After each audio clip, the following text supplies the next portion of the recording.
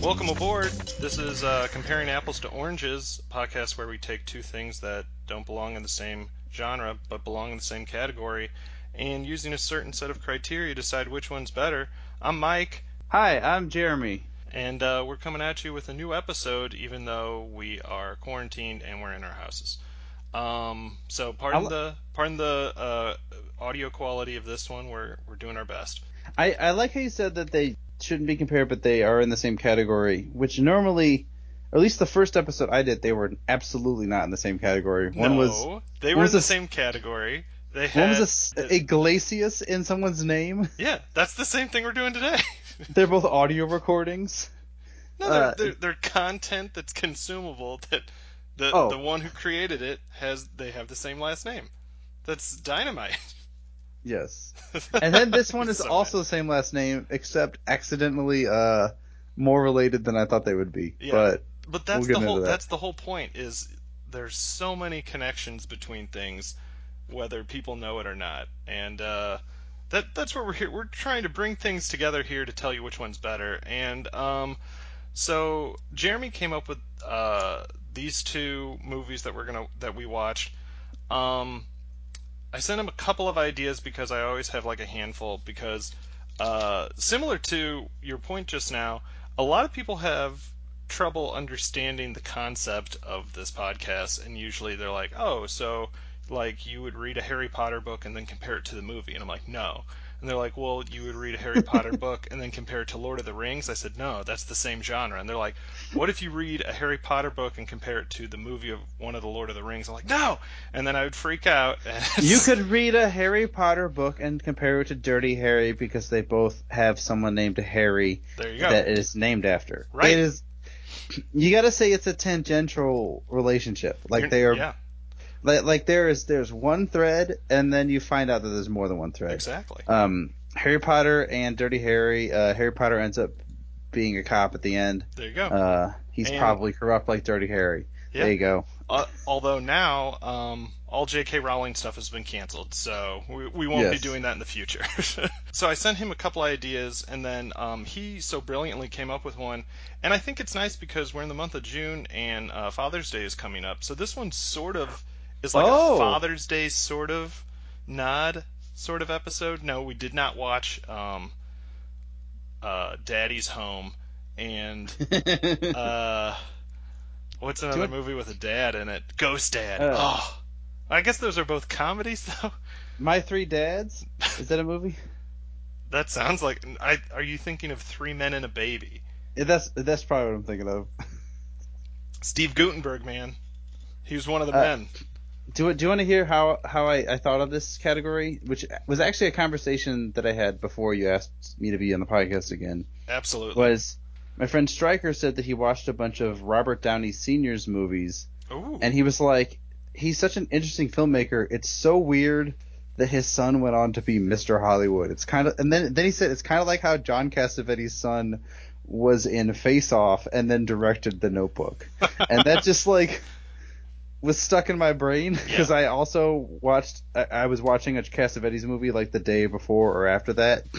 So I was just like, oh, that's so fucking weird, because the movie Husbands by John Cassavetes is like, it's him and his wife, right? Well, no, Husbands is him and the guy that plays Columbo, and Ben Gazzara, Peter Falk, and it's like, yeah, Peter Falk, and like their friend dies, they go to the funeral, and then they're like, we don't want to go home to our wives, and then they just go, like, occasionally be having a good time, but mostly just fucking terrorizing people in New York. And I'm like, it's so weird to think about that and The Notebook together. Yes. And then we picked a movie that actually relates to The Notebook in a lot of ways. In a lot of ways. And, okay, so we'll talk about... So these are two movies, both by the Cassavetes family, which, as we're going to detail in a moment, almost every Cassavetes project is like a family affair. So we watched two movies. One is called Minnie and Mousekewitz. It's a 1971 American romantic comedy drama written and directed by John Cassavetes. And that's how we're going to say it, right? Cassavetes? I am pretty positive that's how you pronounce it. I was gonna look it up. I watched a trailer for this on YouTube, which I think at the airing of this, June 15th, I think you can still watch this movie for free on YouTube. And it's not one of those pirated ones. It's like just legit, like I think just with ads, right? It's not like when you search it on like Roku, it doesn't list it, but like if you go to YouTube and you look it up, there's like ads on it. Mm-hmm. And if somebody gave a shit, they would get it pulled down because Yeah. they're getting ads. So I don't know. I don't know who owns the rights. Okay. So this is so that's the first movie we watched. And then the second movie we watched was The Notebook, a 2004 romantic drama film directed by Nick Cassavetes, John's son, and it was it's written by one gentleman, Jeremy Levin, and it's which was he used Jan Sardi's adaptation of the 1996 Nicholas Sparks novel. So, And I have opinions about Nicholas Sparks that we will get to eventually. but so this is like Nicholas Sparks through a mirror darkly sort of thing, because we have him as the original author of the book, and then someone wrote it into a screenplay, and then someone wrote this. And then there's the Yeah. director, which we'll get into. We got to get into it. Do you consider Minnie and Mousekewitz a comedy?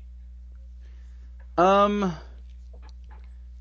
I don't know. It's not like a comedy like something like I don't know, like Anchorman or whatever, where it's like it's all Perfect. about the Yes, jokes. absolutely. I do think it's funny. I do think Yes. if I watched it with other people, I would laugh a lot more than. Well, I mean, I watched it with my wife, Yeah. and I thought it was funny. Yes. Um, like the first John Cassavetes movie that I saw was The Killing of a Chinese Bookie, Which, off the which is top of like the bat, sounds like just a walk in the park. it's Very it's a light pretty fare, it's a right? pretty intense drama, but Yeah. the characters in the situation are so fucking stupid Hmm. that it's so funny.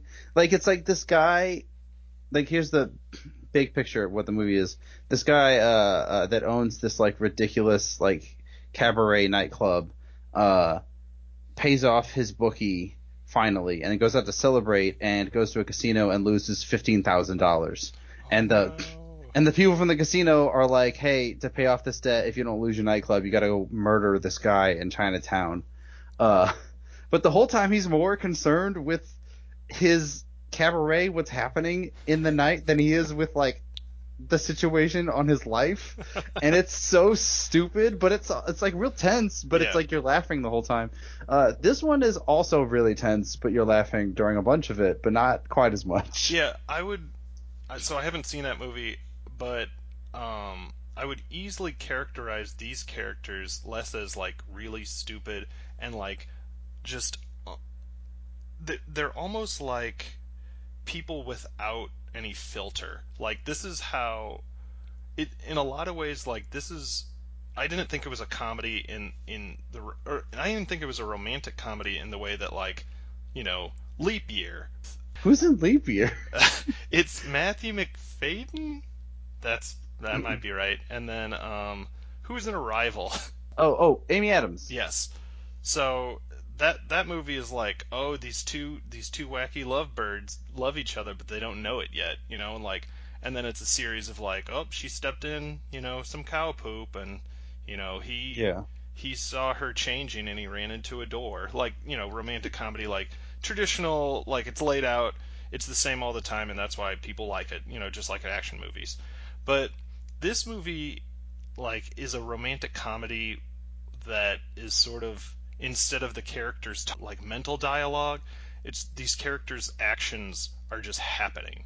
And instead of, swelling romantic music when one character asks another character to dance even though there's no music, which happens in both movies, one is Mm. played like as the romantic comedy trope and the other is played in a very like real and like I was uncomfortable It's because it was almost it's like a voyeur sort of situation, and I know that's not what he was going for. He's just going for like I don't know what he's going for. What Are I you talking about thought the he was Notebook, or are you going talking about Minnie Moskowitz with I the voyeur thought situation? Minnie and Mousekewitz. I thought he was going for like raw, like unfiltered. Now that's just me, and it's like super easy to read into a movie like this because there isn't like easy cinematic cues.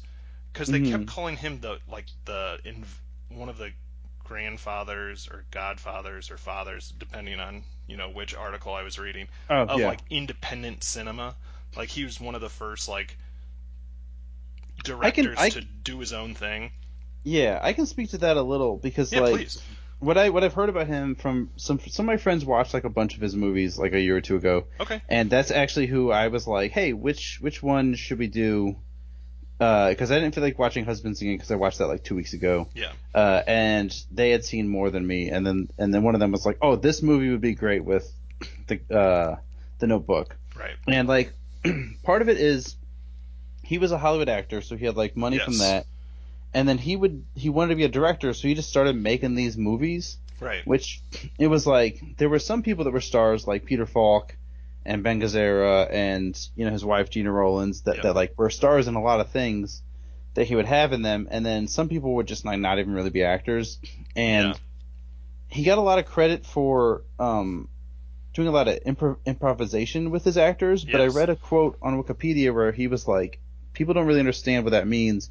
He's like, it's all tightly scripted. It's just, I don't know how each character's going to feel, and the line readings are all up to the actors, and they like workshop it and would do rewrites and stuff. It wasn't improvised the way that like Judd Apatow movies are improvised. Yeah. And so I think that's really interesting. And also like a lot of his early movies, the sound mixing is absolute dog shit. Yeah, You because like, they didn't have, they didn't have the money for this sort of stuff. Like yeah. some microphones and like editing equipment that costs money, and this guy's Yeah, having like like not all of his family in the movie. So like nowadays, like doing a digital film is yes, like pretty cheap yeah, relatively, but yeah, back then the only option you couldn't even do like video, you had to do film. and it costs And so so much per foot.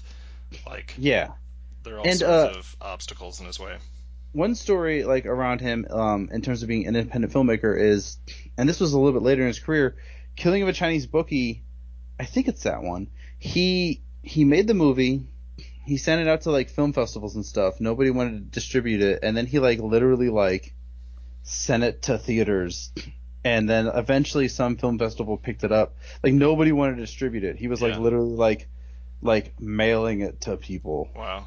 versus like at the time most people were in the studio system, or I guess it was between the studio system and like New Hollywood with Right. like the change in the 70s. I don't really Yes. I'm not a historian, Right. but it was like such a set thing where it was like either huge stuff. There wasn't a ton of like little independent stuff like this. That's So, interesting. And there's definitely no like direct to video opportunities. So it's oh no, just yeah. I did want to Isn't that bring up go ahead. isn't that crazy to think about that like at a time when our parents were alive, there was no such thing as renting or buying a movie for the home. Yeah. It was like you had TV and you had the movie theater. Isn't that crazy? And the movie theater, like people like in this movie, which I thought was the father, John Cassavetes, tries to Hmm. have like the characters both go see movies Yeah. independent of each other, and that's sort of like, and then they see one together, and it's really interesting. I think it's in both movies. Both movies, Oh the yeah. the leads go see movies, which it always stands out to me when like a character on TV watches TV or a character in a movie sees a movie. I don't. I know it's meta, but it's kind of interesting to see how they act. But they talk about like that was a big thing that they kept talking about. Is that Minnie like is talking when she gets drunk and talks with her friend about how movies sell them like a bill of goods, and it's there are no real like leading men in real life, and that's sort of the impetus of the movie is like checking to see if that's right or not. And Hmm. almost all of the reviews I was reading was like, it's good she kept hope alive because it's a true love story. And I'm like, man, were we watching the same movie? Uh, Like, people that do movie reviews are so fucking stupid sometimes. Oh my um, god. Like, yeah, cause I took that scene, hmm, especially after seeing, well, you just look at Moskowitz yeah, and he's like, I mean, the actor's not like a bad looking guy, but he's got that ridiculous mustache. Yes. He, at first, you don't think he's that crazy because his first two scenes are with people that are fucking insane. Yeah. And Yeah. then she goes on a date with a guy that is worse than him. Like And I'm like, oh, completely insane. I feel like she's making this point about romantic movies Yep. that there's no such thing as that and that they're tricking you and they're a bunch of bullshit. And this is a connection I don't think I would have made if I hadn't just watched literally The Notebook the night before. Well, that's But interesting. I watched Minnie and Moskowitz first, and then The Notebook. so you could be like, oh, here are criticisms of romantic movies, It and then was watch a shitty exactly, romantic movie. exactly. It was very interesting. I recommend it. No, I had it the other way around, and so I was like, oh, she's talking about how this is bullshit, and then and it's like some of the interactions between her and Moskowitz are sweet, and some of them like whenever they end up like liking each other, you're like, oh, I like this. Yeah, But then you think about it's not that he was so horrible, it's just that everything was so horrible right. that it made him seem acceptable. Yeah, it's And then even he was kind of horrible. Like he eats a hot dog in like six different scenes, and you're like, what the fuck? He's always drinking beer, which is yeah, also true about Ryan Gosling in The Notebook. He's drinking beer in yeah. like every scene. That's a good point. Or like they're like, yeah, he got drunk for 10 days. We think he went crazy. I'm like, are we gonna read into this? Like, nope, just going on to the next scene. Okay. Yeah, but I feel like this. I texted my friend Stryker and I said, I feel like this movie is making fun of movies like The Notebook. And he said, yep, either that or John Cassavetes is insane. We're not sure.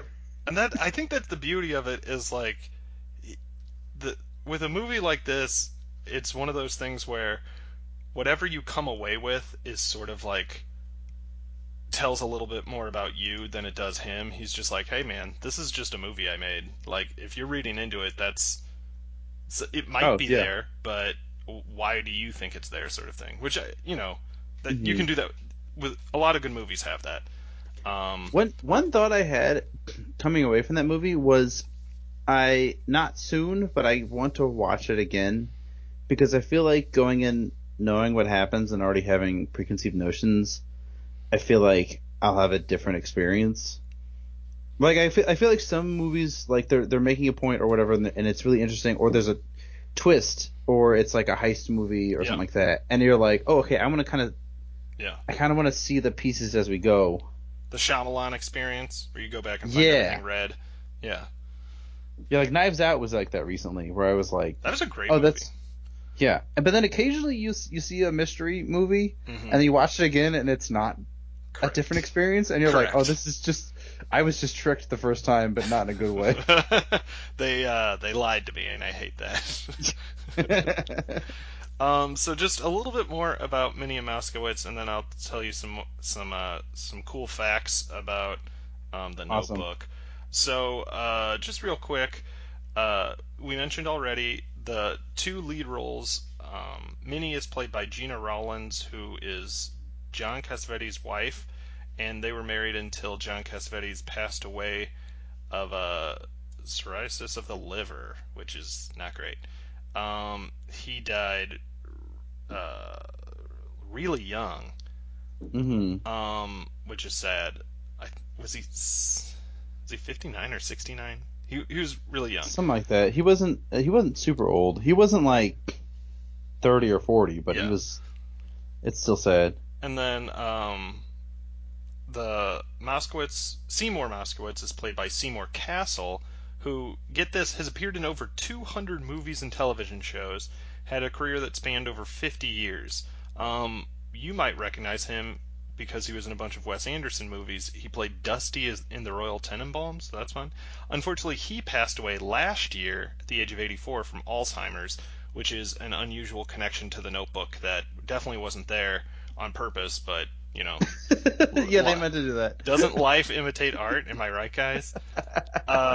So what else? Oh, Oh, so I get. Castle. Go ahead. I guess we should mention a little bit about the plot. Is like Yeah, she goes and see. He. You just kind of see that he's this weird, crazy person. He moves to L.A.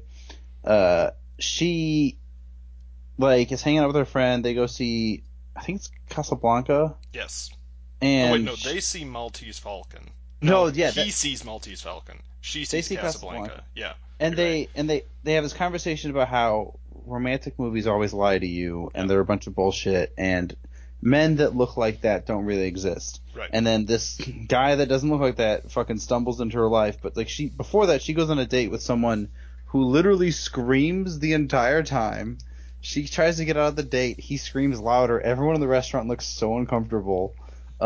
It's very funny in retrospect, but in the moment it's very uncomfortable. Uh, He shouts that she's not like women just don't understand me. Like yes. ah. And Oh my then I god. think he calls her a whore, and then he leaves her in the parking lot, and then he tries to get out of his car to, I'm just guessing, assault her. Yeah.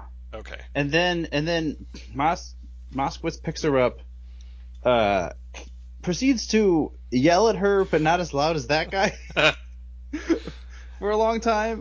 They go get like a Well, sandwich. No, he lightly kidnaps her. yeah, basically. They go dancing, but don't actually go in to go dancing. They just dance in the parking lot because she was embarrassed by him. It's this.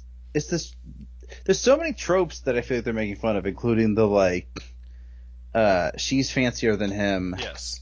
and so they meet an acquaintance of hers, and she seems embarrassed by him, and he's like, "What? Well, you're embarrassed?" And it's like that makes sense when you do it on a TV show and they've known each other for a while, or a Right. movie where it's like a few months in, but it's like they met that day. Yeah, it Like feels like a it's Shakespearean, like they're acting for the back row sort of thing. Like, oh yeah, it's such a compressed timeline, but also, I mean, she was like 40 at the time, so like part of it is like she feels like she's never gonna find love. right, She feels like she doesn't have a lot of options. right. All as we've been shown, all the options are terrible. Yes. The way as I'm saying this, I'm creeping myself out, but like it's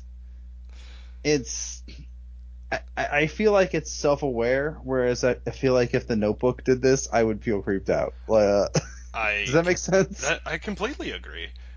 Um, so Because The Notebook is so slick and like polished intentionally that so, like, like shots are like cinematic, mm, and like the whole thing with like it being done in the South, and there's just like enormous landscape shots, and mm, it covers World War II, and it covers plantation life, and then it has the whole he's making 40 cents an hour, and she's coming from people that make jokes about old money. So yeah, it's it can't it's not it lacks subtlety, I think, is the nice way to yes. put it. Although I would say in terms of talking about it being cinematic, I think it's like cinematic and like it's looks beautiful, Hmm. but I think Minnie Moskowitz is more cinematic and that there are interesting shots. Like it'll just it'll just show someone's face, like one person's face during the whole conversation, which is more interesting than the like, Cut the multi oh cuts and keeping the eye line and all that.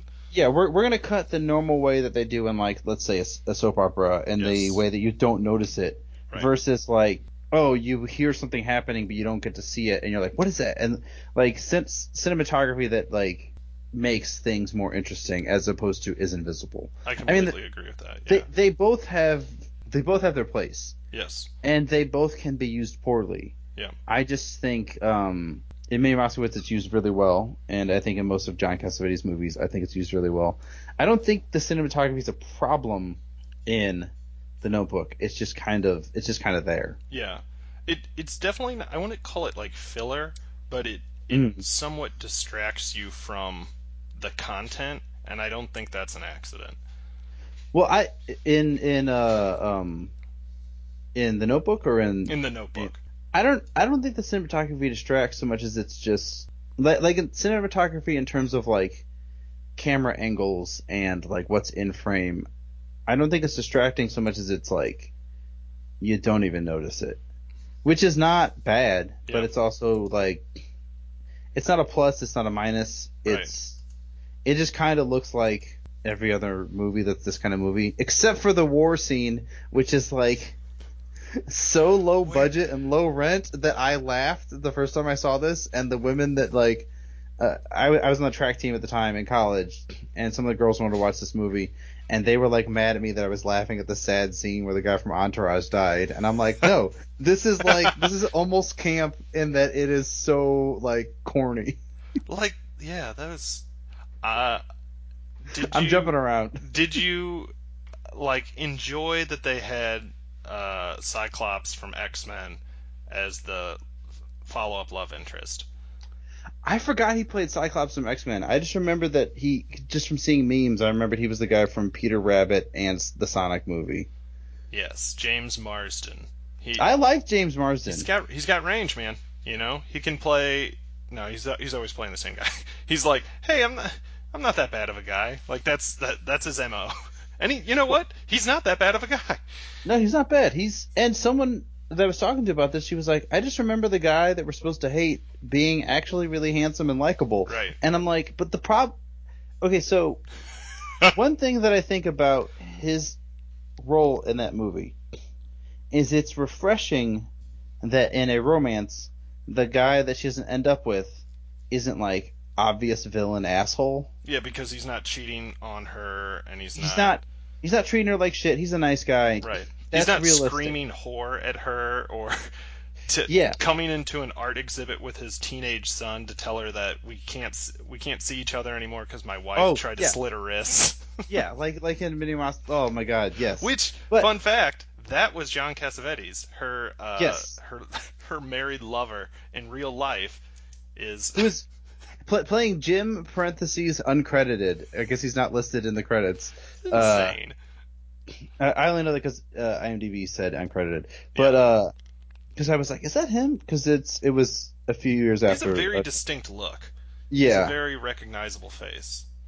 but I was gonna say about um James Marsden. James Marsden's character. It's refreshing that he's not a piece of shit, Yes, and that they for a movie that um doesn't let you figure anything out and like spells everything out for you, correct. like that's a surprisingly subtle moment. Except I feel like she's kind of an asshole to him Yes. in the same way that Ryan got. We're jumping over to the other movie. Yeah. We're all over the place. In the same way that Ryan Gosling's kind of an asshole to that one woman he's having sex with. The It, war widow, Jeremy? yeah, Is that who yeah, you're talking? Who's yeah. classified? The only thing we know about her is her husband died in the war. And That's then it takes long enough for her to mention her husband that I had forgotten. Well, we watched half of the movie, then we watched the other half the next night because smart. we started it late. It's a So little bit over 2 hours. most people probably didn't forget, but she's just like, ever since John died, I'm like, who the fuck is John? And I'm like, oh yeah, does she's a war widow. But like, I feel like this movie thinks it's romantic that they're assholes to their other romantic partners Yeah. because they're not the one, Right. which makes my skin crawl to think about. Yes. And Um, and that it is such an interesting thing to like have come out of a world where Minnie and Mousekewitz is a romantic comedy as well. yes. By all standards, like it was. I watched the trailer, which I'll put in the show notes.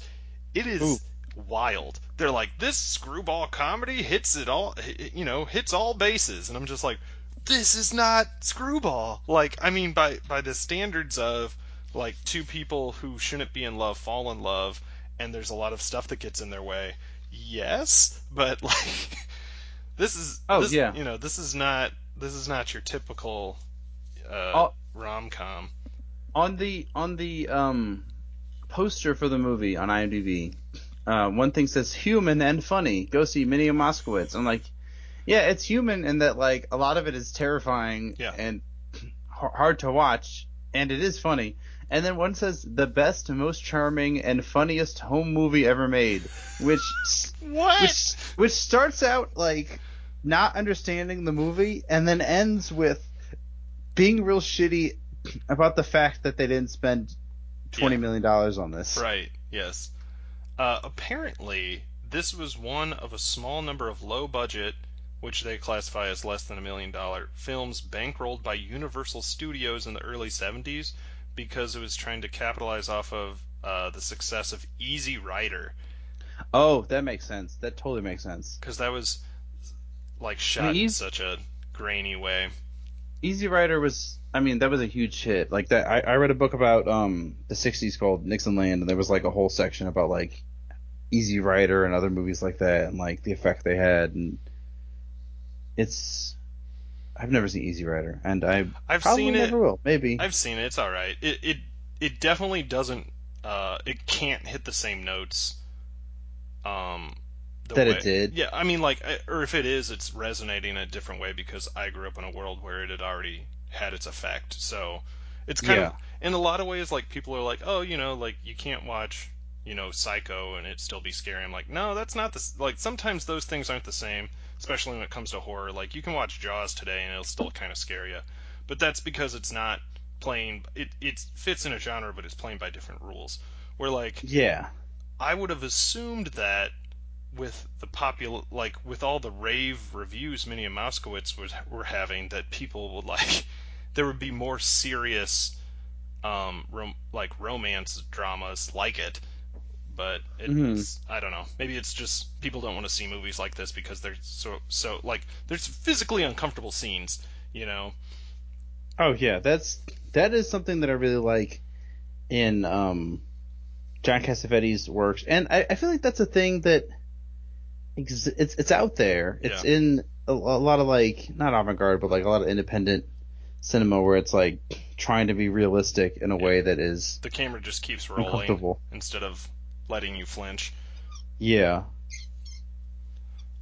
So I'm going to read to you the summary that I got off of Wikipedia, which was corroborated with IMDb. It says, following a breakup, Minnie Moore, a museum curator, becomes disillusioned by love and meaningful relationships. But after a chance encounter, she meets Seymour Moskowitz, a parking lot attendant. After this event, Moskowitz falls in love with Minnie, trying desperately to get her to love him back. Following a breakup, like she gets beat in her house, and then Yeah, like, he and, oh and man, also and also something that I just remembered about this movie is the first not the first, but like one of the first scenes we see with Seymour Moskowitz. yeah, It's him going to a bar and so desperately hitting on every single person there yeah, until he pisses. And half of them have boyfriends right. or husbands or whatever until he gets chased out of there. So, And then he gets beat up in an alley. yeah. And so I think part of the point that this is trying to make about how, uh, at least based on the thesis of her saying that romantic movies like they aren't realistic and this kind of real love doesn't exist, Right. is this guy is so desperate and he falls in love with everyone. But when he perseveres, she says, "Oh my God, it must be true love because he won't take no for an answer and he Right. won't leave up." But it's like he would do that to literally anybody. You just haven't said no firmly enough or had a man fucking punch him in the face. Right. And then they the and then classic they end up trope. in And love and they end up getting married and it's like it ends up sweet, but the whole time while it is sweet, you're like, I'm enjoying that this is sweet, but I my brain also doesn't forget yes, how how the recently. math doesn't add up. It's so fucked up. I think so. We were talking about movie reviewers, and I'm hard pressed to like. Roger Ebert is someone I respect. I don't always Yes. agree with him, but like of people, when someone's like, "Oh, this is what Roper said," I'm like, I don't want to hear what Roper says. But they're like, "This is what Roger Ebert said." I always want to read it, not necessarily because I'm like I'm going to take his word for it. Just he he has he's given like movies that are ridiculous and bad good reviews because he's like, this is a movie. He's like, it's literally not trying to be anything besides what it is, and Oh yeah. he's like, I'm not gonna give it 5 stars, but so he's always willing to give stuff a fair shake, I think. I watched a movie recently. Oh fuck, what was it called? It was called Mr. Lonely. Okay. It's the guy that did Spring Breakers and like Oh yeah. the Beast Okay. Bum. Okay. And his review of it's very interesting because he's like, is it possible to give a positive 2-star review. Like that was the first thing he said about it, and he's like, I don't think it all adds up right, but there's so many great moments in it that I'm like, I don't think this deserves more than 2 stars, but I like it. And like the way he's like conflicted about that, I'm like, oh, this is a good fucking writer that knows what he's talking about. Like just that one review is like, oh, I trust you to talk about anything. and Like, that's what I think, because he doesn't take himself too seriously, and I think that's what a good movie reviewer should do. And let me read you a little bit of what he had to say about this movie. So he said, yes. Seymour is a car hiker. He has a magnificent mustache, shoulder length hair, and very little else to show for his life so far. And then I'm going to skip ahead. He says, Love scores an altogether unreasonable triumph over common sense in Minnie and Mousekewitz, the new comedy by John Cassavetes. The movie is sort of a fairy tale. Cassavetes says it's dedicated to all the people who didn't marry the person they should have. It is a movie on the side of love, and it is one of the finest movies of the year. So, right there, he's just sort of like, he keeps talking about love, and he's not talking about, like, romance, and I thought that's interesting. He says Cassavetes, an Oh actor yeah. himself, is one of the few American directors who is really sympathetic with actors. He lets them go, lets them try new things and take risks, and that goes on to what you were talking about. Have you seen any of these movies by Joe Swanberg or Jake, and like with Jake Johnson from New Girl? Maybe. I So don't think so. there's Oh, one of them's called Drinking Buddies, and another's called Digging for Fire. I yeah, recently I wanted to see Drinking Buddies. I haven't seen that yet. So I've watched I watched Digging with Fire, and it's by these two guys, and I think they heard what Cassavetes did and misunderstood, because let me, like, mm, they took improv in a weird way. So instead of a traditional script, they wrote an outline that summarized the plot but included no dialogue. They cast the film mainly by contacting their friends and other actors who they knew had enjoyed their previous work. So it's like the movie was weird and hard to watch, and a lot of it seemed unedited, and I think that's the problem I have with when people that say that they're just going to improv stuff. Is like, well, no, people work really hard to write stuff, and I think well, that's totally different than what Cassavetes did. it can work, but you said it feels unedited. It's like if you're gonna improvise it, you need to do. Well, first of all, you need to do a lot of improvising in rehearsal, That's a good point. and then you need to get a general idea, and then the edit. Well, in any movie, the editing is the most important thing. Even if you Right, wrote a script, right, like you start to watch the footage and you realize, oh, there's too much of this, there's not enough of that. Like, right. yeah, that's discouraging me for wanting to watch these movies because I know exactly what you're talking about. And I think that's the problem, is like somebody would see something as at the time avant-garde or like completely new as what Cassavetes is doing, and they're like, well, I have a bunch of friends who are actors, I'll just have them act. I'm like, no, that's not acting. So Well, like, are you familiar with like the mumblecore movement? um in rap. No, mumblecore. I can't name off a lot of directors that are involved. I've seen like a few movies in it, but it's like basically like um this independent film thing from like the early 2000s through probably I guess through today, where they use a lot of like non-traditional actors, like people that aren't like professional actors. There'd be a decent amount of improvisation, and it's like very low budget, but the good ones feel like they have scripts. Okay.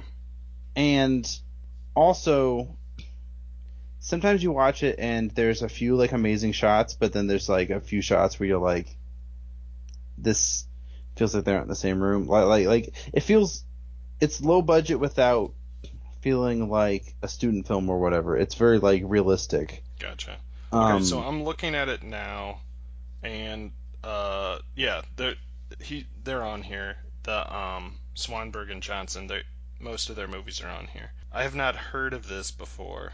it's such a weird term that I think turns people off from the concept. I Sure. think like if you wanted to be a filmmaker, and you were choosing between spending $150,000 on film school Yeah. and I don't know, making a movie for $10,000. It's Right. like, well, make them like my friend Stryker made a movie, and I don't. It's not really mumblecore. It's more. It's.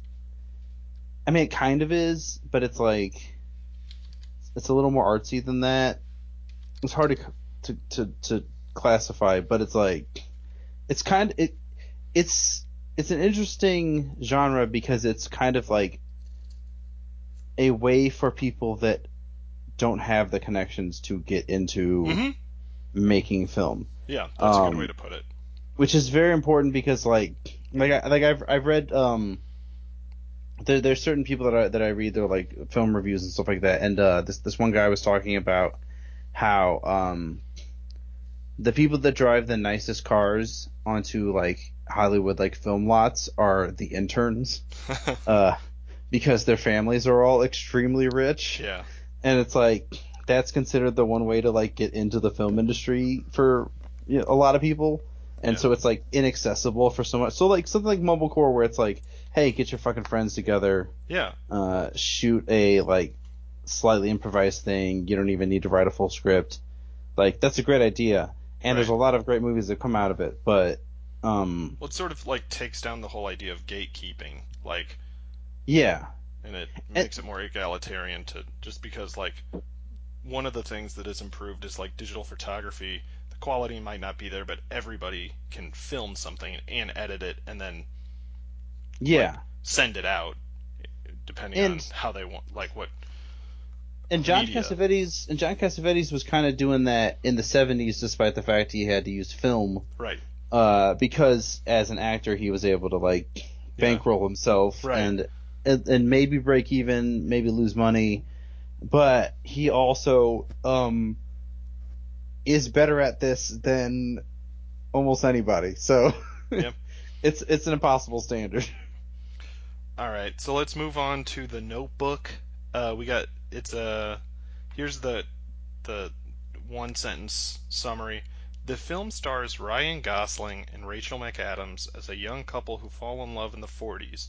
Their story is read from a notebook in present day by an elderly man, played by James Garner, who kills it in this movie, telling the tale to a fellow nursing home resident, played by Gina Rowlands, Cassavetes' mother. Well, Nick Cassavetes' mother.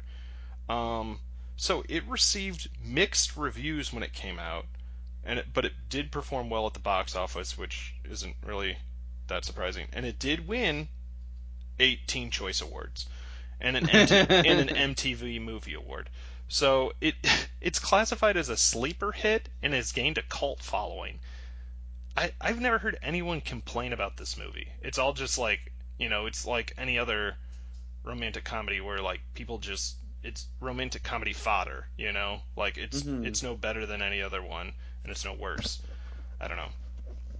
Yeah, it's here's the thing. Okay, in terms of it being a romance, and I will say this, only knowing this information because my wife reads a lot of romance novels.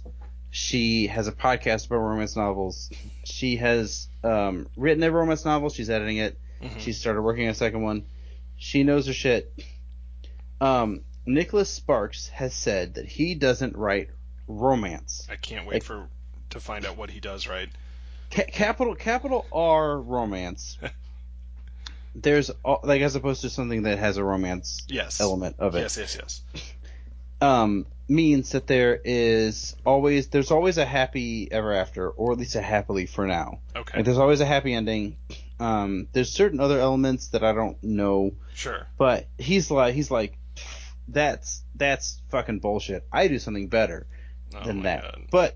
But when you watch this movie and you look at this movie, it's a not particularly interesting romance Right. with a framing device that is just fucking tragedy porn. Yes.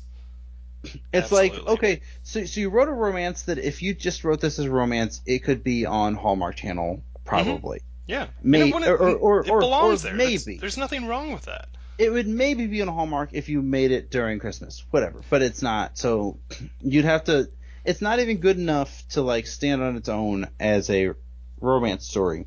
So you're gonna put a framing story around it Yeah. that is so fucking manipulative. Um, The one important thing is that they were not Jewish concentration camp residents. That's like, or like one of those things where it's just like, hey, this, I can just totally cash in on this, right? Like everyone already knows it. I could just play it up, right? Oh, it's like love exists during tragedy. This is like love exists and then tragedy happens and they Right. remember love and then there's like a miracle. Which I think that's my main issue with this is whenever you decide to do something with a heavy or serious thing, event, or in this case it's sort of a MacGuffin almost. Like, Mhm. if you're choosing to have something so serious in it, I want you to have the guts to do it. Like, but Yeah. he doesn't, and that's the worst part. Well, one thing I noticed about halfway through the movie is that they always explain everything. They never let you figure it out on your own. With And they and and have. and for the miracle at the end, by making it definitively a miracle, just by explaining it, it hurts the movie because like the fact that the doctor says the type of dementia she has, they do not retain memory. Like they Right. don't gain more. Like, okay, there are types of Alzheimer's where people get memories back in Right. flashes. Yeah. The doctor specifically says it's not that. And he says, no, no, no, I believe in miracles. Right. And The then old they literally say the Chekhov's miracle word Alzheimer's. miracle a bunch of other times, Yeah. and then she remembers shit. She and not just remembers suddenly some of the details. Right. She is back. Caught up. She's caught up and she's there until she suddenly isn't there, and then it's sad again. And I'm Right. like, you could have just had it. Well, okay, first of all, you could have written a better romance and then not had the That's asking a fucking lot. Alzheimer's shit, That's asking a not had lot. the dementia shit. But it's like you could have not made it seem impossible Yes. because when it happens, it's like, wait, did you earn this? Like you just read her a fucking thing. Right. Like it's I don't know, it's dumb. Here's I completely agree with you. I think, and there's nothing more to say, so I'm going to move on to some funny stuff. So Steven Spielberg heard about this, and in 1998 he wanted to do the movie with who's that? Tom Cruise as Noah Calhoun. In my mind, he plays both the old guy and the young guy. That would be incredible. But Oh, Cassavetes wanted to find someone unknown and, in his own words, not handsome to portray Noah. He therefore cast Ryan Gosling in the role. Is this I is mean, this a he subtle was dig, Wikipedia? Ryan Gosling's a gorgeous man. I don't know what they're talking about. Ryan Gosling is the reason Yeah, that people overlooked a lot of the flaws of the movie is because he's so good looking. right, And he has so much like he's not he's not a big actor, right. but he has a lot of charisma. Like okay, like Drive, I have mixed Yes, feelings about Drive, but like Drive, it's like he does a lot of just staring at people and it's effective. yes. Um, uh, one of my favorite movies from the past decade is it whatever. It's a movie I really liked. Is not the other The guys. Nice It's the Guys. Nice Guys. That The is Nice Guys. such He's so good. he's so fucking funny. Yes. I wish they made 10 sequels of that, but Yeah. that's not gonna happen. Um, but it's like at the beginning. Here's one of the reasons I didn't like the movie, and here's also a connection to Minnie Moskowitz Okay. is how firmly she Right. repeatedly and firmly says no. Right. He's like, no, but I think you're beautiful. And she's like, no. And then she's like, I'm on a date with another guy. And she's Right. like, go away. And he forces himself to be next to her. And the first time I watched this movie, I was like, isn't this creepy? Right. And the people I was watching with were like, yeah, but he's so hot. And I'm like, that's clearly not the same calculus that's happening in Rachel McAdams' character in this scene. And then suddenly a couple scenes later, it's like you're like, oh, this is sweet, and but then you remember like all of the barriers she put up on purpose Right. that he ignored. Which is kind of like Minnie Moskowitz in that, like, he just won't take no, and then she's like, well, I guess this is who I'm in love with. I think in that movie too, he threatens his life and then her life if they don't like do something. I thought Oh, yeah. Yeah. there was a lot of uh, they have to be like subconscious like homages in the Notebook to this movie because I read an article where Nick Cassavetes is talking. He's like, this is from the LA Times. He says, "My parents never leaned on me about going into the business, nor am I obsessed with establishing an identity separate from theirs. My work speaks for itself. It's either good or it's not." Which is, I'm glad he said that. And what they achieved has nothing to do with what I may or may not achieve. So, like, I think that's really nice. But Mhm. like, he took like he but that's the thing is, if I go back and I check out, 25 rom-coms, I wonder how many things Minnie and Moskowitz did first, And they did it It's in earnest, and then these guys are playing it up. it's almost like if the guy that made the movie Walk Hard, his Hmm. son went on to make like a treacly fucking biopic that like you could look at it and be like, your dad made fun of what you did before you did it. Right. Somebody who, like the guy who did This Is Spinal Tap, does like a very serious look at Nickelback. Yeah, basically. So, last two things. The Notebook is this is from Roger Ebert. He says the Notebook is a sentimental fantasy, but such fantasies are not harmful. We tell ourselves stories every day to make life more bearable. So that's sort of. I think he's sort of given it a little bit more than it's deserving. Hmm. Fun facts. As of August 11th, 2015, it was reported that a television series is in development for which network, Jeremy? I want you to guess. Uh, What network? The series will Netflix. follow Noah and Alik's courtship following the events of the film and in post World War II. What do you think? Wait. Following the events of the film? So it will follow their courtship following the events of the film. Following, not like Yeah, following after, like following the. correct. Okay, I was like, what does it leave out? Now they're It, ghosts. my guess is Netflix, It but was the maybe it's. CW. Oh, Unfortunately, it has yet to air. There was also a Broadway show on January 3rd, 2019. It was announced that The Notebook would be adapted into a Broadway musical with music about and lyrics by Ingrid what are they gonna have Michaelson. songs about? The War, The House.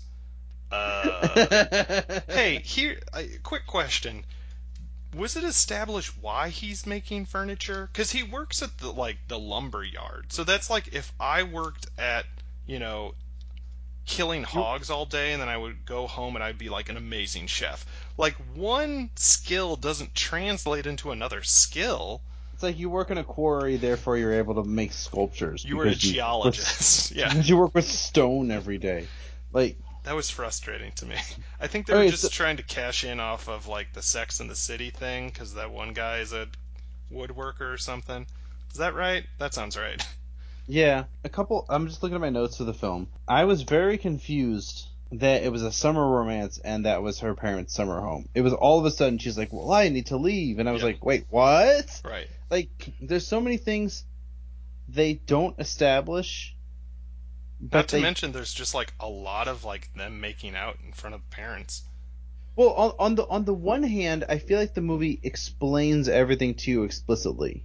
Yeah, It never lets you just connect the dots. But on the other hand, there are things that it assumes you know, yeah, but it never gave you a chance to have any dots to connect to even fucking get there. right. Um, and then after this whole movie of feeling like okay, they're over explaining everything.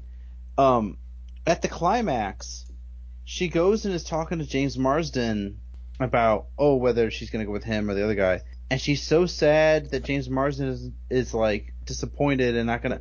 And I, in the moment, interpreted it as she's only going back to Ryan Gosling because James Marsden said no, and then I rewound it and I'm like, no, it's not quite that. It's just they're really bad at Yeah, like they're not telling you what happened, so you'll be surprised when she goes home. Right. Which you can't do both. Like you can either have it seem like she's not going to be with Ryan Gosling Right. and she doesn't want to be with Ryan Gosling, or you can have her really be in love with him. Like you can't really do both back to back. It was such a.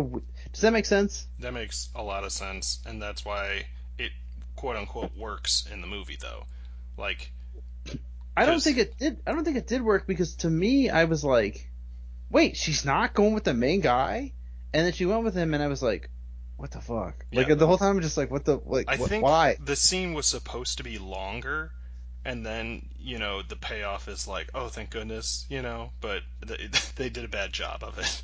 Well, I think it's supposed to be ambiguous because they don't want you to Right. guess what's going to But happen. then it But immediately happens. but in making it ambiguous, it makes her less obviously in love with him, Right. which is the whole fucking point.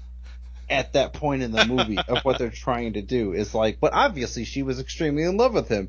But then why did she not sound like it for half of a scene? Like Right. what? Like Yeah. I It don't know. was it was weird. Okay, so we're gonna take a break real quick, and then we'll come back with 4 criteria to decide which Cassavetes film did a better job today. Ooh, awesome.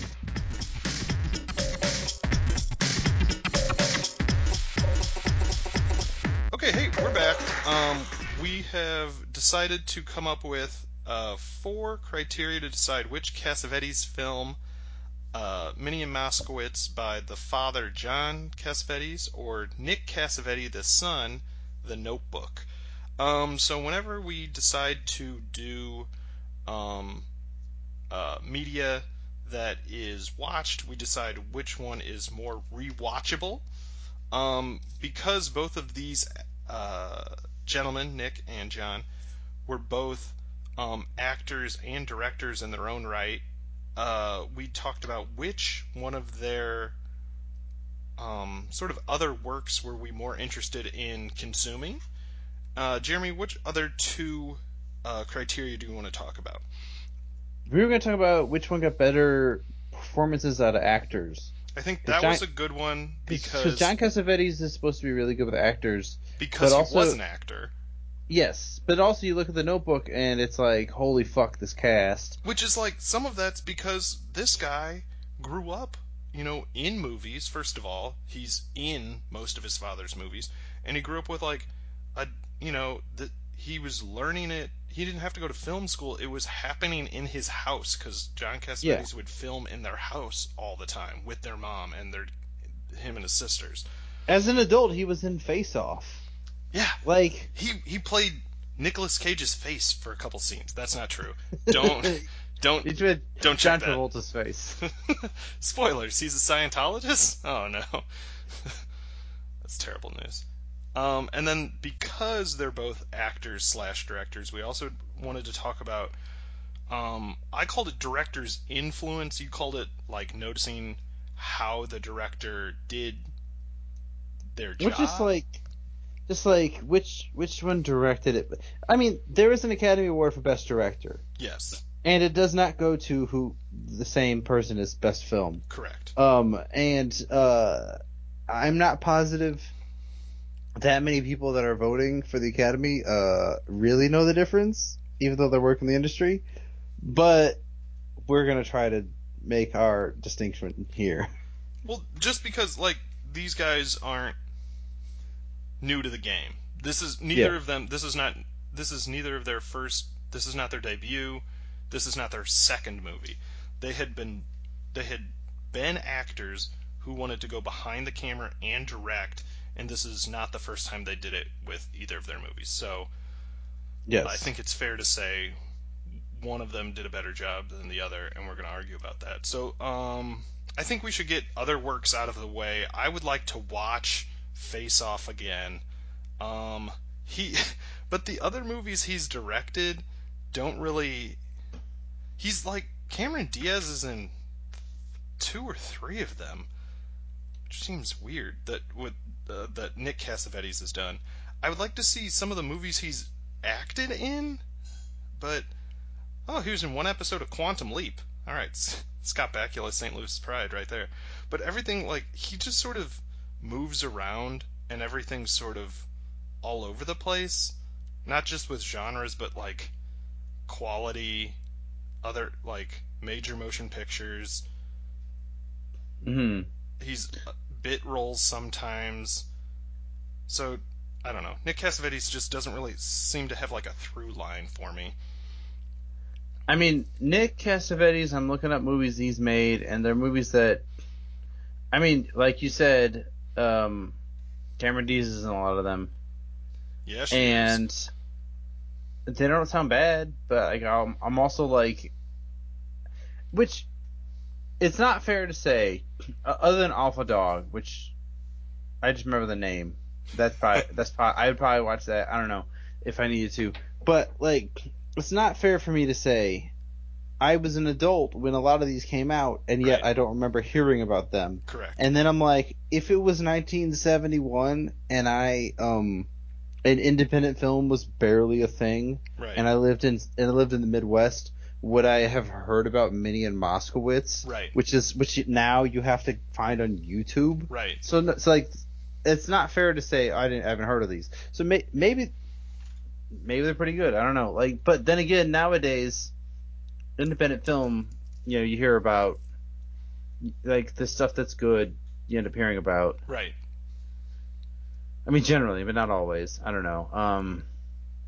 But in terms of John Cassavetes, I mean, I've seen two of his other movies. Would highly recommend Husbands. Would highly recommend Killing Me Chinese Bookie.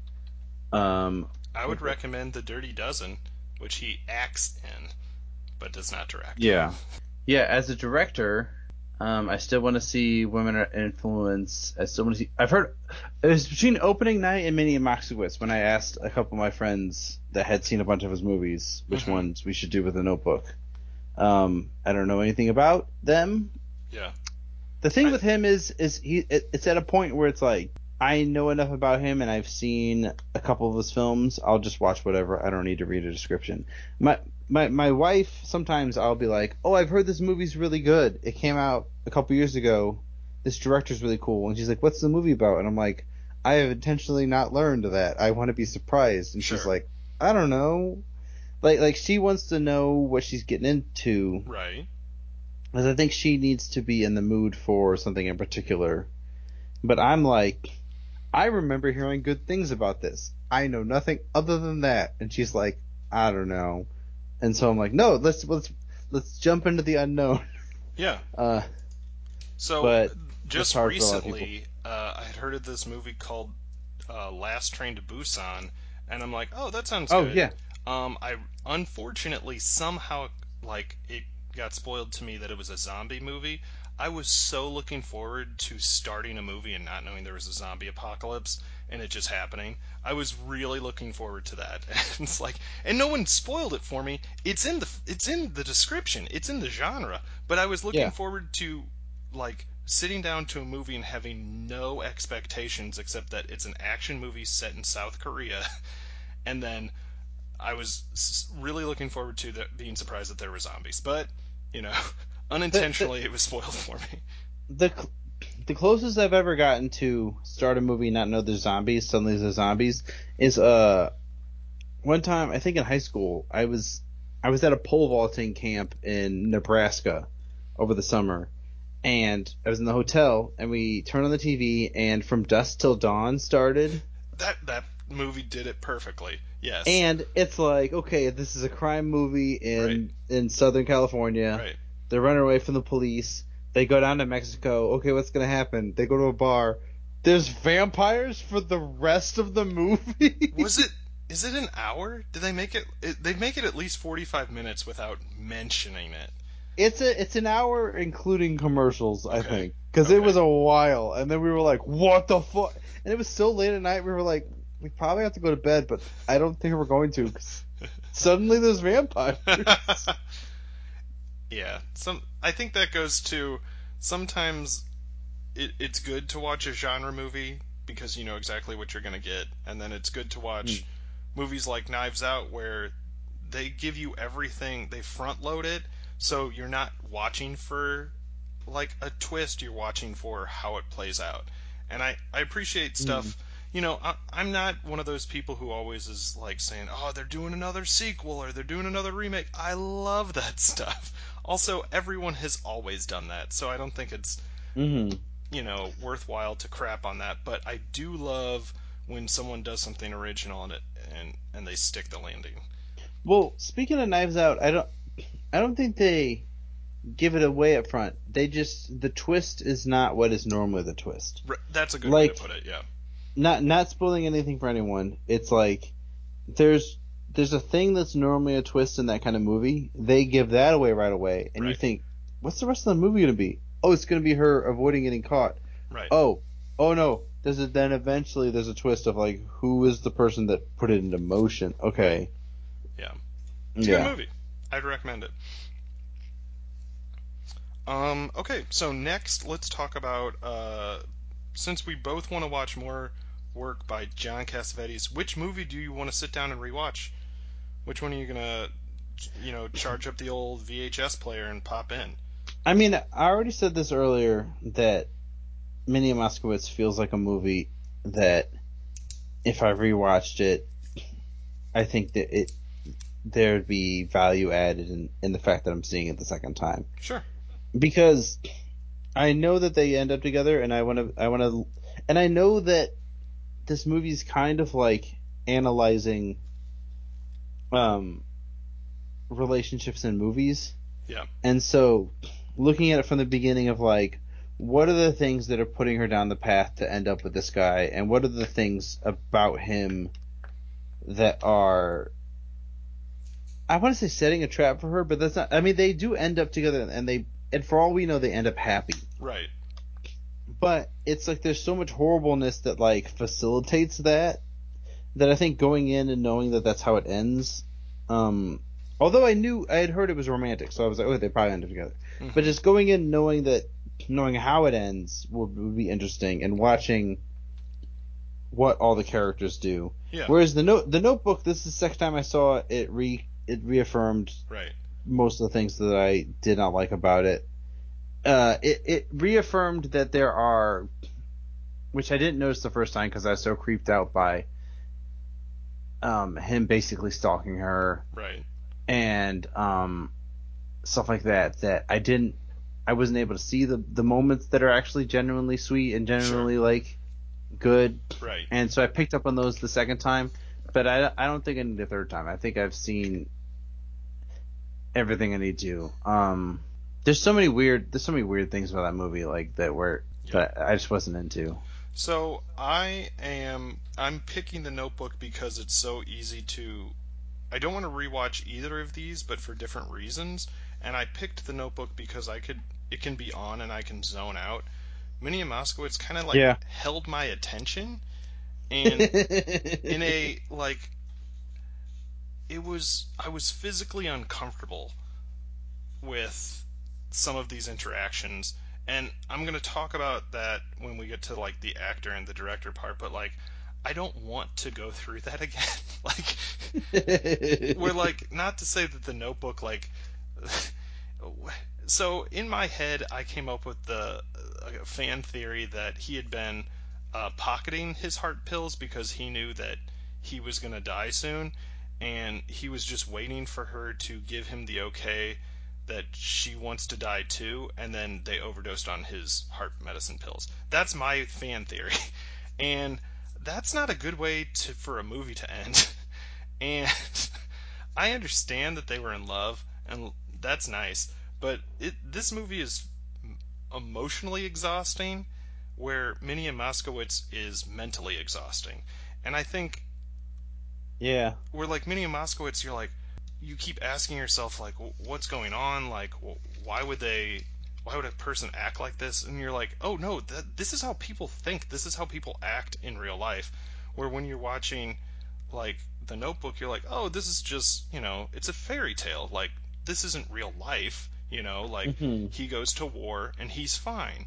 Like James Marsden gets injured in war, he meets a pretty girl, and he's gonna end up with her. Like that's really nice. And then they like, so your emotions are like coasting, and then they do these like really devastating spikes. They're like, hey, this war widow found solace with this like war veteran, and like Yeah. they're gonna be okay. Oh wait, no, now he's gonna meet the woman he actually loves. I'm like, no, that's not good. So, and then they die at the end. And so I was just, I didn't like that he pulled one over on me. I don't appreciate that. So you want to watch it again to beat him this time? No, I'm just not going to pay attention. Because not watching either isn't a choice. You have to watch one again. So I would just have that Yeah. on, and then I guess I would get up to go to the bathroom at the end and just just run the clock out. Where Minnie in Moscow, it's like I'm interested in what's happening, but I can't do it. It's too real. One of the I was just looking at my notes while you were talking about that, and one of the things that frustrated me about The Notebook is like that scene where her mom takes her to see the guy that Oh her my her god. mom was in love with when she was younger, Yeah. and it's like her mom is like, "See, I also had a guy I thought I A loved, but trash man. then, yeah, a guy that was garbage. But then I went and married your father, and I've been very happy, and I love your father. And then, despite her being the one that brought her to this situation, she starts bawling and is like, I don't know. And then, just because being near that guy that she hasn't seen in 25 years. Yep. Oh, yeah, no, that's another thing. So this guy she hasn't seen in forever, like, just being around him made her cry, and that made her be more understanding of her daughter's plight. Like when she had the thought, we're gonna go see this guy, Right. like, how did she not have the breakdown then? Like, it's so, like, there's so many fucking steps involved Yep. in this. Oh, and then also there's a moment where she said, I haven't seen that man in 25 years. And Rachel McAdams' character was 17 at the beginning of the movie. One day before that, Ryan Gosling said it's been 7 years since we've seen each Right. other. And I'm like, this, Is this her father? it's like, so the day after she didn't see this guy, she got married and No, then I think she might have been got pregnant. pregnant? Like, are they saying this fucking garbage man is That's what I'm Rachel saying. McAdams' If dad? you rewatch this movie, you can add your own story to it because there's so many holes. There's more you can find because it's so shoddily put together. Yes. Yes. It's a DIY movie. One of my favorite notes that I wrote down because well, I was drinking while I was watching this movie, and also Smart. it was dark in the room because there was a glare, so I was still taking notes, and I wrote, Entourage guy sucks unnecessarily. No, what was his name? Finn. He was The the friend that died in World War II, but he apparently sucked before that. Like, he was just like an asshole to contrast with Ryan Gosling, but like, he's Ryan Gosling's best friend. right. So that contrast does not. So I'm glad he's dead, is what you're trying to tell me. Well, I think they were like, well, this guy's an asshole to show that Ryan Gosling is an asshole, but like, this is his best friend, so that means that he, by association, is an asshole. Yeah, you're not wrong. It's not a good movie. So let's move on to the next one. I Which, blame the book, but yeah, I'm happy with that. I haven't read it, but I blame it. That makes sense. Which movie do you think had better performances from their actors? Fuck. I'm gonna make it easy for you. I'm gonna say The Notebook because of James Gardner. Um, because I hated the mom so much, which means that she did a pretty good job of acting. Oh, she was great. She was fantastic. And then who else did I like? I thought James Marsden did a good job. I don't think the War Widow did a good job, and I think Gina Rollins did a good job because she had to play someone with Alzheimer's, and she didn't like Sean Penn it, Mm-hmm. where she was like, "Oh, this is just I'm just gonna play it for an Academy Award." She was just like, she was this old Southern woman with dementia. I thought she did a good job with that. Not to say that Minnie Moskowitz anybody did a bad job, just like I think like what I talked about, like the moms it was so awkward, but like you don't need to act for it to be awkward. That's more of the next thing with the director, like the cinematographer, just like knowing how to shoot people sitting quietly. It's like, okay, just sit quietly at a table, and then like the director, the cinematographer, or the editor makes it awkward. Where like you can't tell James Marsden like, okay, you loved this woman for your whole life and she has dementia, so you read her a notebook every day. Go. And he's just like, okay, I got this one, guys. Like there's some really good acting from those guys, from the Yeah, olds. I think I I think John Cassavetes got great performances out of everybody. Yeah. I think that I forget who it was, the guy that's the crazy guy in like that first scene. He was like Uh, regular people and all that. who And, starts and, quoting poetry? yeah, yeah. There's so much good stuff in there, but I mean, the Notebook they casted the fuck out of that movie. Like Oh man. So Rachel McAdams, Ryan Gosling, before, do it, doing his like just having a smirk on his face and staring at the other actor for seconds at a time, yeah, like but like shit that he's able to do in a way that's really good. It's so good. before they cast Rachel McAdams, they had thought of three people who were actors. Oh no, I guess all four. So they originally auditioned Reese Witherspoon, who she is in a handful of romantic comedies. I Ashley mean, Judd, who Reese Witherspoon would have been amazing. Reese Witherspoon would have been no, not that old. She'd have been okay. she is a young face too. Yeah.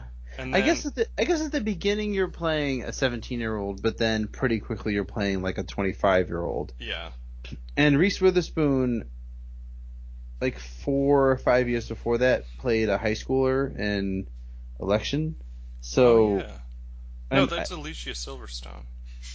Oh no, no, that's a different movie. You're right. I'm yeah. thinking of Clueless. My bad. Oh yeah, which was more than 4 or 5 years before that. Yes, that was mid '90s. You're right. Um. And then they were also going to get Jessica Biel from Seventh Heaven, who I don't know Uh. how old she would have been then. And then your friend and mine, Britney Spears from Crossroads fame. Britney Spears, that movie would have made a lot more money. Jessica Biel, would have been. It I would just have don't been think it. she's that good at acting. I mean, Jessica Biel, it would have been okay, but not in like it would have been okay. Like this movie's this movie it would still be dog shit, but it would be like worse dog shit. Right. Um. Uh. Reese Witherspoon, I think, would be great. Reese Witherspoon's the only one that I think m- could have improved on Rachel McAdams. But Yeah. Rachel McAdams, She did a great job. is an actress that I really like. Yeah. So who are you going with for actor performances? I think I'm gonna go with The Notebook. I mean, a lot of a lot of Minnie Moskowitz, and it works, but a lot of it is just yelling, Yes. which I think as a writer or director, having these people yell the whole time is what it needed. Yes. But it's like it's not as hard as like Ryan Gosling looking at this house and wanting to repair it. That's a good point. It sounds so stupid now that I've said it. That's a good point. He just built it because she wanted it. Which, so, Which is insane. Like this whole like what yes. the, like That's not why you should do things, sir. well he always wanted the house to begin with, but because of her, he like made it happen. Like it's Yeah, I don't know. I don't know. I don't know. When whenever his dad said, "Oh, because of the GI Bill and my money's still in my house, you can get Right. that house now." Um, that was a moment that I paused the movie, turned to Liz, and said, "You want to know what thing I learned recently is that black soldiers in World War II did not get the GI Bill." And she was like, "What?" Oh, And then we God. talked about that for a little bit, and then we went back into the movie sad. I thought this movie did a really, like, it seemed like they tried to have a lot of African American actors, and, like, they tried to do a, like, wealth divide sort of thing where it's like he works with, like, black men, you know, Hmm. and they like clap when she came, and then like her family only has black people as Servants. servants, and then like all of the African American, like the all African American staff at the nursing home. I'm like, Hmm. are they trying to say something like that? Okay, and this gets me to the director's influence. The Notebook had so many things other that they I couldn't tell they were trying to do or that they tried to do and did a bad job. And that's why I don't feel comfortable saying that this was well directed. Um and I did notice all the black staff at the nursing home, and I did notice that there were some black people in the flashbacks, right. and I remember thinking that they're mixing with the white people, and and and that I was like, It's but cuz is it's is the that is that 40s in South Carolina. is to what extent is this wishful fulfillment, and what extent is it? Oh, Yeah, he works at like a mill or whatever. right. Like, and I was like, oh, he probably would. To some extent, it's like kind of stacking the deck Right. for the protagonist to be like, and he wasn't a racist, but Right. like, but then the other people just it's implicit that they're racist because they're wealthy, but like Right. it's it's an extreme background thing that like I'm only thinking about now because you pointed out that Right. I had these thoughts when I watched it, And that's but the thing is like I didn't know if they were trying to do something or not because it seemed I don't know. I couldn't tell what they were doing. And I think and that's a it's problem with the director is because with Minnie and mhm, Moskowitz there's you can come away with multiple interpretations, but you know like there's no question what happened in the movie. Where yeah. with the Notebook I'm like, well, why did this happen? Or like Well, the Notebook, I'm just it's just now occurring to me that I've been saying this multiple times during this podcast that they spell everything out to you and don't let you connect the dots at all. right. And I'm realizing I haven't given examples. I'm trying to think of any, and So I don't remember. at the beginning of the movie, he says, "I am not an important man. I have just loved someone my whole life with my whole heart, and that's why I'm happy, or I know I've Hmm. lived a good life," or something like that. I'm like, well, there goes the like. I don't need that, you know. Well, Like, it's not just that. It's like moments where it's like the narrator jumps in and says stuff, and it's like, oh, I could have figured out that he was sad. yeah, Like, but then also like there's some weird moments where like Ryan Gosling's character says to Rachel McAdams' character, he's like, "Yes, I did write you. You didn't get those letters." And then she believes him. They have sex even though she's engaged to this other guy. Um, and then her mom shows up and just happens to have the letters with her, all of which them maybe in a all of them wrapped with a bundled together. ribbon, And I'm like, if you were like, I don't want my daughter to end up with this bum, right? this guy that works at a fucking wood factory, and we could get her married to someone that owns I don't know, a bunch of cotton plantations. I don't know what the fuck. To It's the like a south, it's like a sugar company or whatever yeah. the fuck it is that No, James it's cotton. Marsden's. You're right. It was cotton. I would have remembered. I think it was something similar, but some kind of factory or some kind of whatever. But you'd think if she's like, this degenerate is writing my daughter's letters, Right. that she wouldn't throw, like, not just burn, like, she wouldn't burn them, but she would, like, throw them in the trash. I'm sure they Right. have trash. Like, it's all their trash in their house. Like, she can just gather up all these letters. Like, why did she save these? Yeah. It's I don't know, man. It's Which is like, problematic. it's a nitpicky plot hole. I don't think so. But also, if she trusts him, she shouldn't have to read these letters if you wanted to fix the movie. That's a good point. But then you Or have to he, hear one of them. I don't know. I mean, her mom could admit, okay, we're fixing the movie now. Her mom could admit that she threw out the letters, but she could say that she read one of them and she remembered this line. And it could just be one sentence, and that would be more affecting than her. driving off and reading a random letter out of the stack of letters that happen to be, this is the last letter I will send you.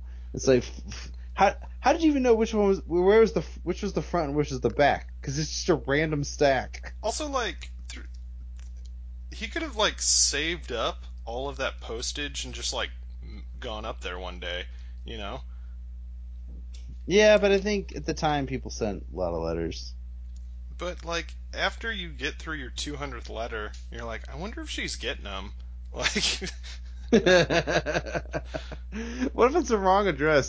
There's just it's a vacant lot next to their house, I was and also the mailman's just throwing it into the swamp. I was also waiting for that. Where it's like, at no point was she like, okay, like tell him I love him.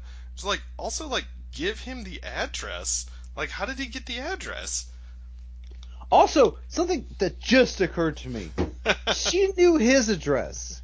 Her parents weren't stopping her from walking to the fucking post office. She never sent him a letter. What the fuck?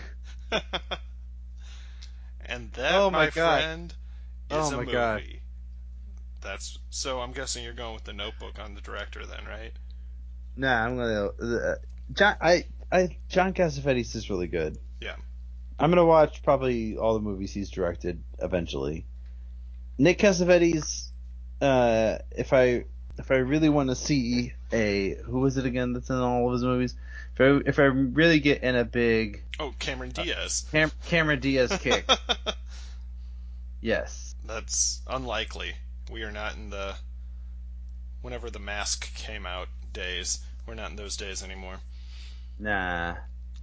We gave the Notebook some nods. Nick Cassavetes, he's not a bad director. I don't want to say that, but today, Minnie and Moskowitz, directed by John Cassavetes, is our winner. With the majority of the votes here. We'll be back. I forgot there was a winner on this podcast. Oh yeah, there's always a winner, which means that there's always a loser. Yep. We'll be back in just a second. We already talked about different movies that these guys have directed, so we'll come up with an interesting recommendation for you and some plugs in just a minute.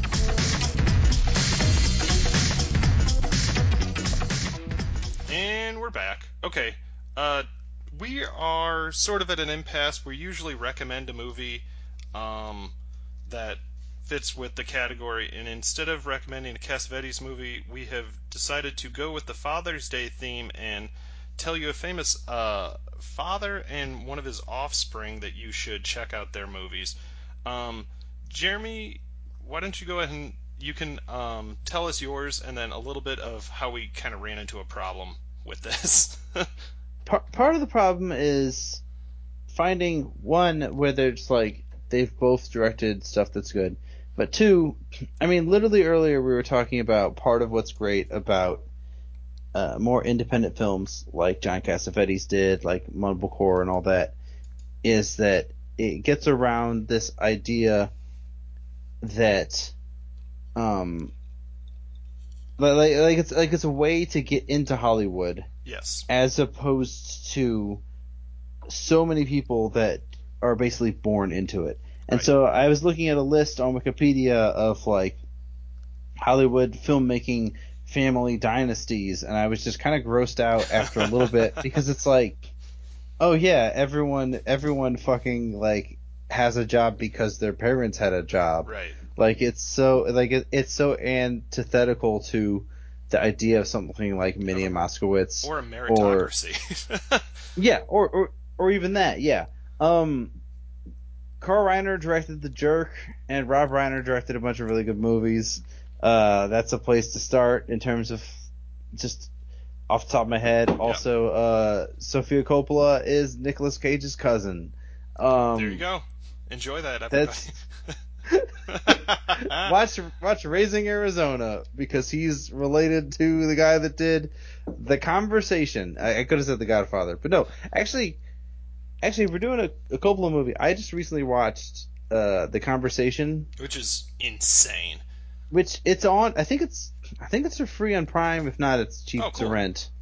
And it's really fucking good. It is, okay, so I've just launched into an actual recommendation. Good.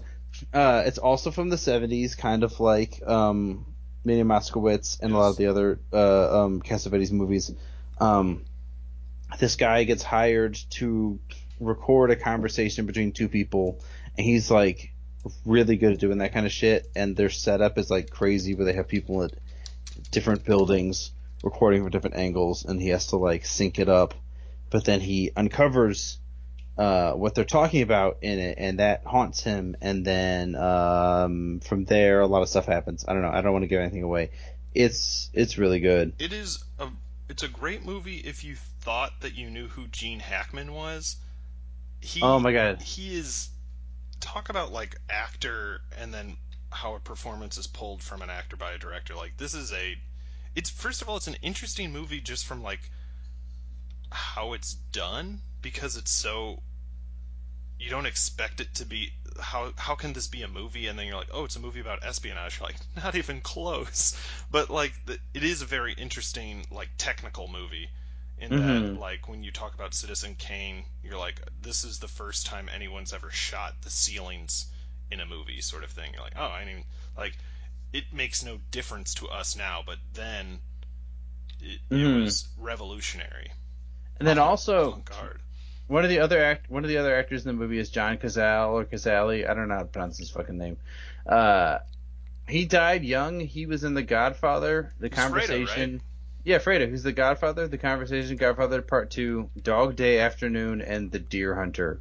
That is Are a that is all of the movies he amazing. was in, and all of them except for The Conversation, I think, like were nominated for Best Picture, Wow. which is like it's like, man, if he lived to today, he'd have been in what, like 100 and something movies that got nominated for Best Yeah, Picture.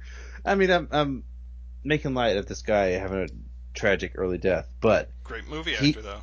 but he's really fucking good, and he's really good in this movie.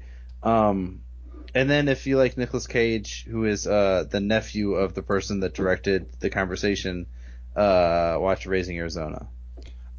I couldn't find a director fast enough, so I'm gonna go with a acting duo. So we got Bruce Dern, who has been Oh in a fuck yeah. handful of Quentin Tarantino stuff. Most recently, he was in The Hateful Eight. I haven't seen Nebraska yet, but I'm really looking forward to watching that. Nebraska's actually really good. And his It's daughter. Oh, go ahead. who's the other actor in that? He's a comedy guy. It's Will Forte, I think. oh yeah, that's a movie where I was like, oh, Will Forte's really fucking talented. I mean, I already knew he was funny, Yeah, but just watching that movie, it's not just, I mean, comedy and drama aren't just two right, opposite things. right. There's a lot within it, and he does a lot of different. There's a big range of drama stuff he's doing in Nebraska. That sounds really dumb explanation, but he's really good. And then his daughter is Laura Dern. So from Jurassic Park fame, but I recently, well, before the Corona hit, I got to see um, Greta Gerwig's Little Women, and it was really awesome. And she plays Yes. Marmee, the mom, and she makes you want to cry most of the time. So that's the Dern family.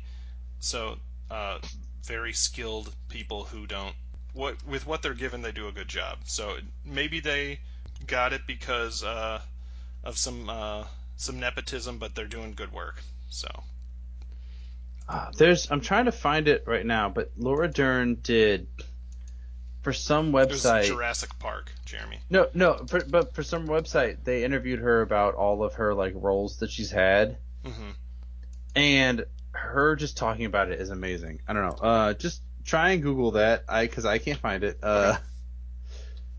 One of her early roles, because her parents were both actors, and she was a little girl, and her mom was supposed to be threatened by somebody, some other actor, and she was like supposed to be off screen, and she saw her mom being threatened by this man, and she ran up and was like, "No, don't hurt my mom!" Like Whoa, their first movie role. Um, yeah, she's great. that's awesome. All right. So with that, we are going to transition to the plug section. Jeremy, tell us about some of the stuff we should look up if that you got going on right now. I have a podcast called Sorry, Please Continue. I don't update it as much as I should, although I've got a bunch of stuff I gotta upload. Basically, it is um, uh, me, my co-host, and then a guest comedian.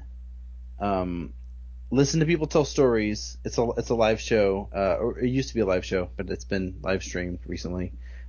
People tell stories about a theme, and the three of us interrupt with like jokes and questions.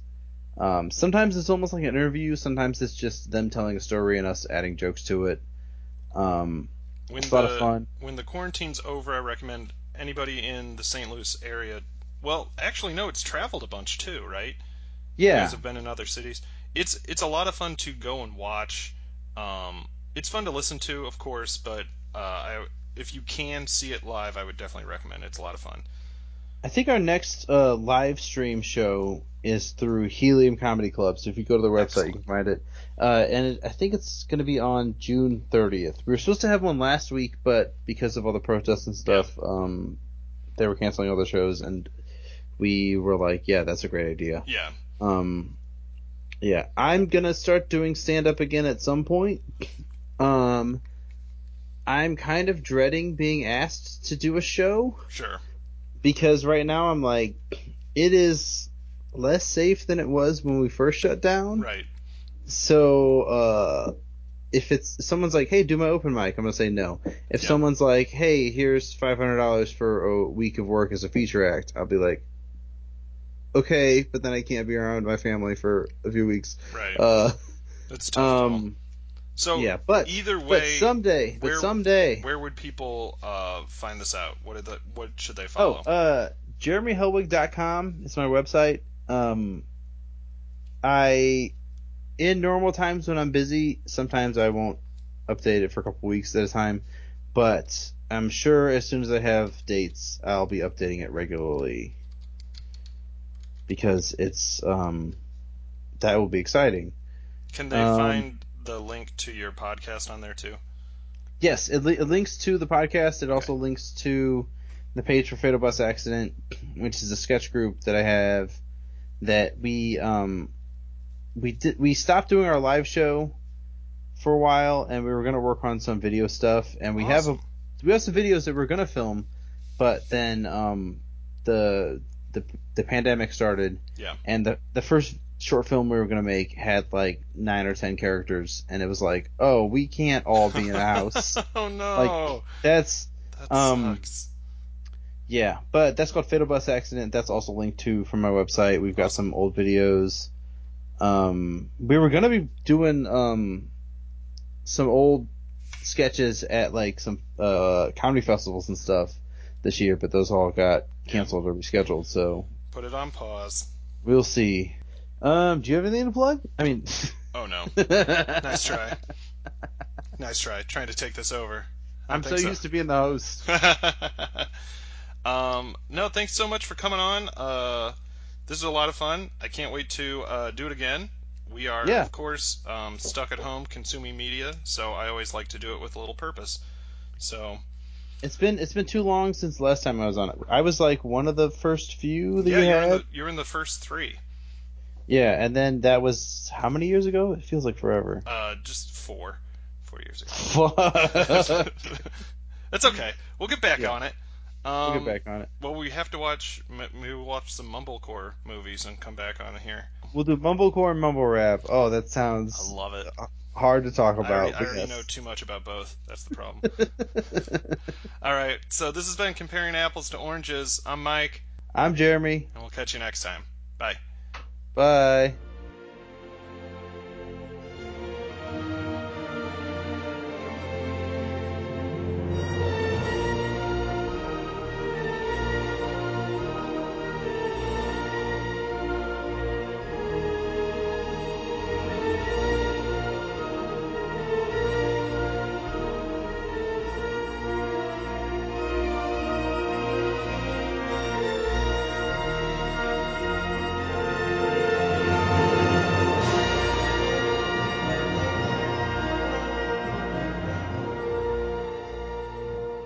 Hello there, and I hope you enjoyed listening to some John Williams there. Both of these movies didn't really have a soundtrack that I could fall back on, so I just Old, reliable Jurassic Park music's always good. I hope everything's doing good, and I hope you guys enjoyed listening to episode 51 of the podcast. If you're interested in listening to all of the episodes, go ahead and check out the blog spot. That's thecatopodcast.blogspot.com. Got some goodies in the show notes today, bunch of stuff Jeremy was talking about, as well as a link to his website that has all of his information and videos for you to watch. Any comments or ideas for future episodes of the podcast, please send it to on Twitter. We're at the Cato Podcast, all one word, or go ahead and send an email to catopodcast@gmail.com. The intro, outro, music bed music today was by the great artist Leisure B and his song Thumbs Up. If you liked it and wanted to check out more of his stuff, go to humanworkshop.com. All right, we'll catch you next month. Bye.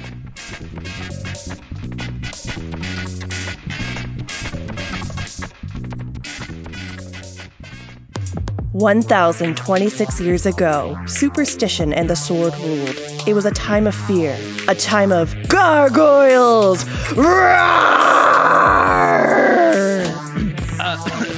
Liz, what are you doing? Oh, hey there, Daniel. I didn't see you. I'm just watching Gargoyles. The mid-90s Disney cartoon? Yeah. And do you always yell along with Goliath? Do you not? Fair point. So, did you maybe want to watch with me? Oh, and then make a podcast about it? Hells yeah! Yes, I'm so into it! We are Defenders of the Night, the most trusted source for top-to-bottom coverage of everyone's favorite mid-90s animated program, Gargoyles! Find us at calamitycast.com or your favorite podcatcher. Roar!